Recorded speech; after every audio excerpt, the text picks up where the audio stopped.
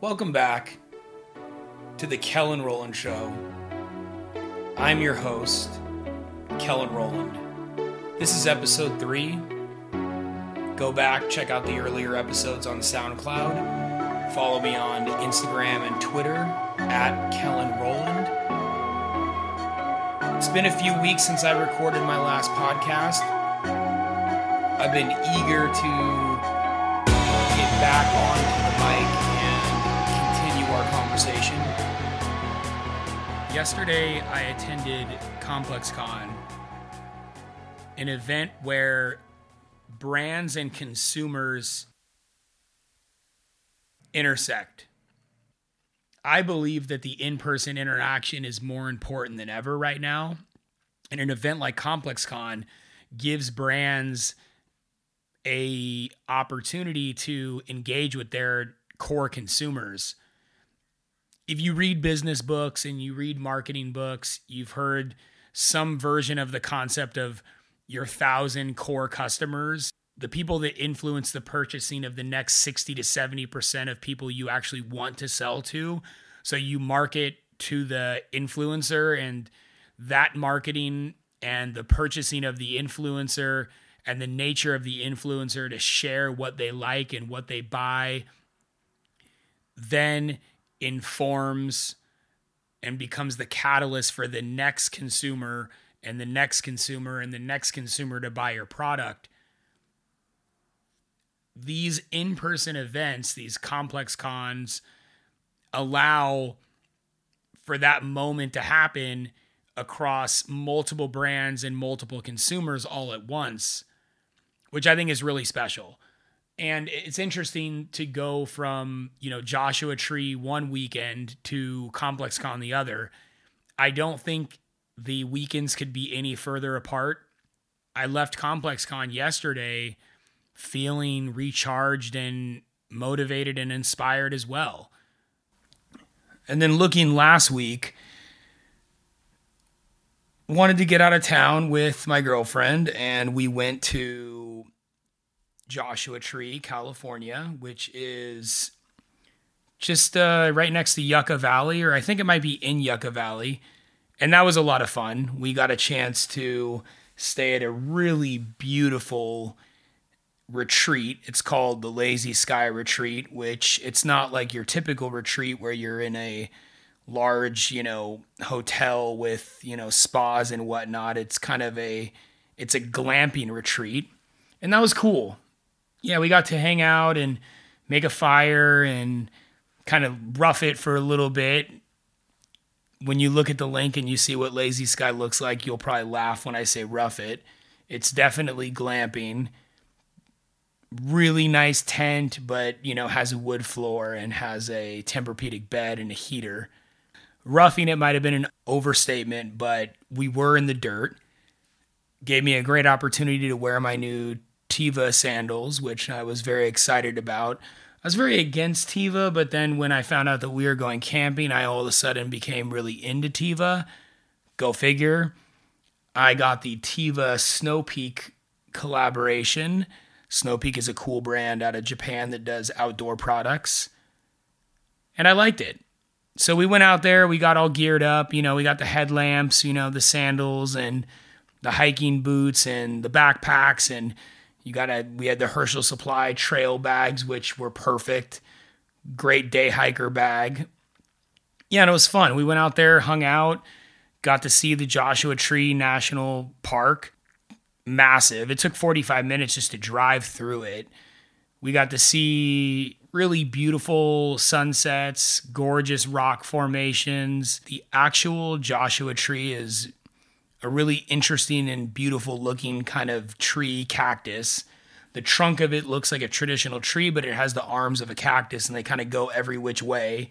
If you could see me, my arms are flailing right now to indicate every which way.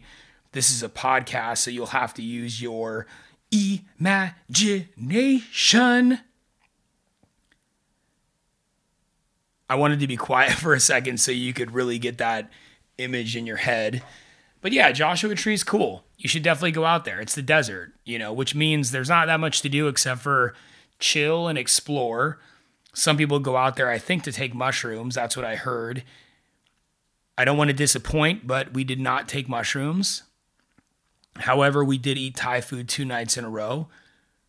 That was very fun and had some really great coffee. So the place we went was the Lazy Sky Retreat. You should go out there.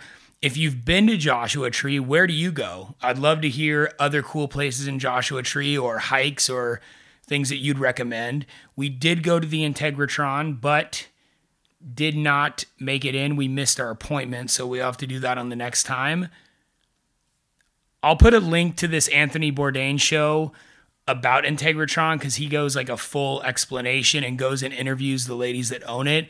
Essentially, it's this really dome-shaped structure that this guy built a long time ago because apparently aliens told him to build it. Supposedly, if you go there, you can live like 20 to 50 years longer. Unfortunately, the guy that built it died abruptly. They say it was the government. I have no idea. So you can check the show notes to have that link to see the Anthony Bourdain piece on it. He does a much better job than I do explaining it.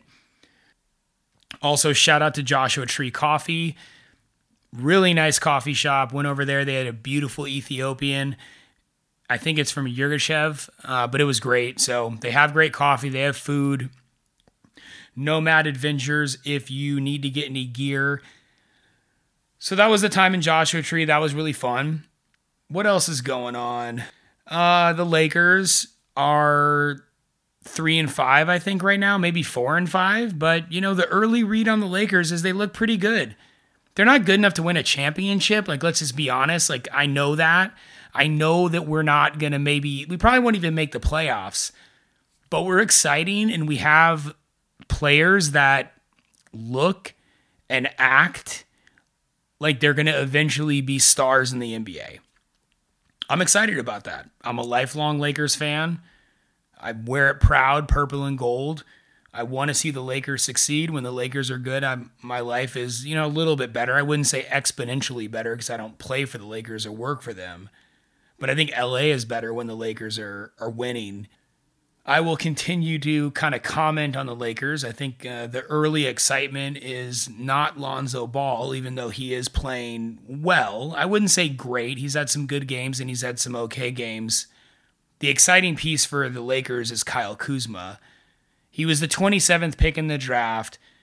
He's 100% in the running for Rookie of the Year.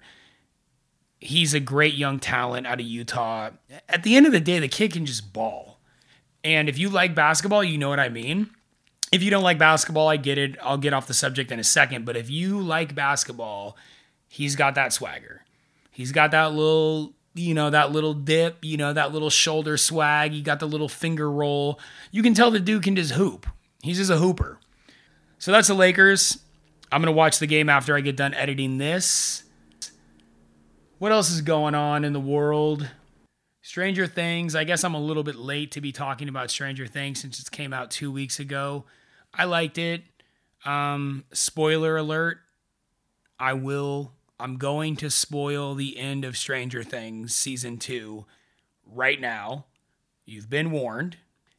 In the last episode, I have to admit, number one, huge fan of Eleven. I think she's just rad. Anyone with superpowers I'm into.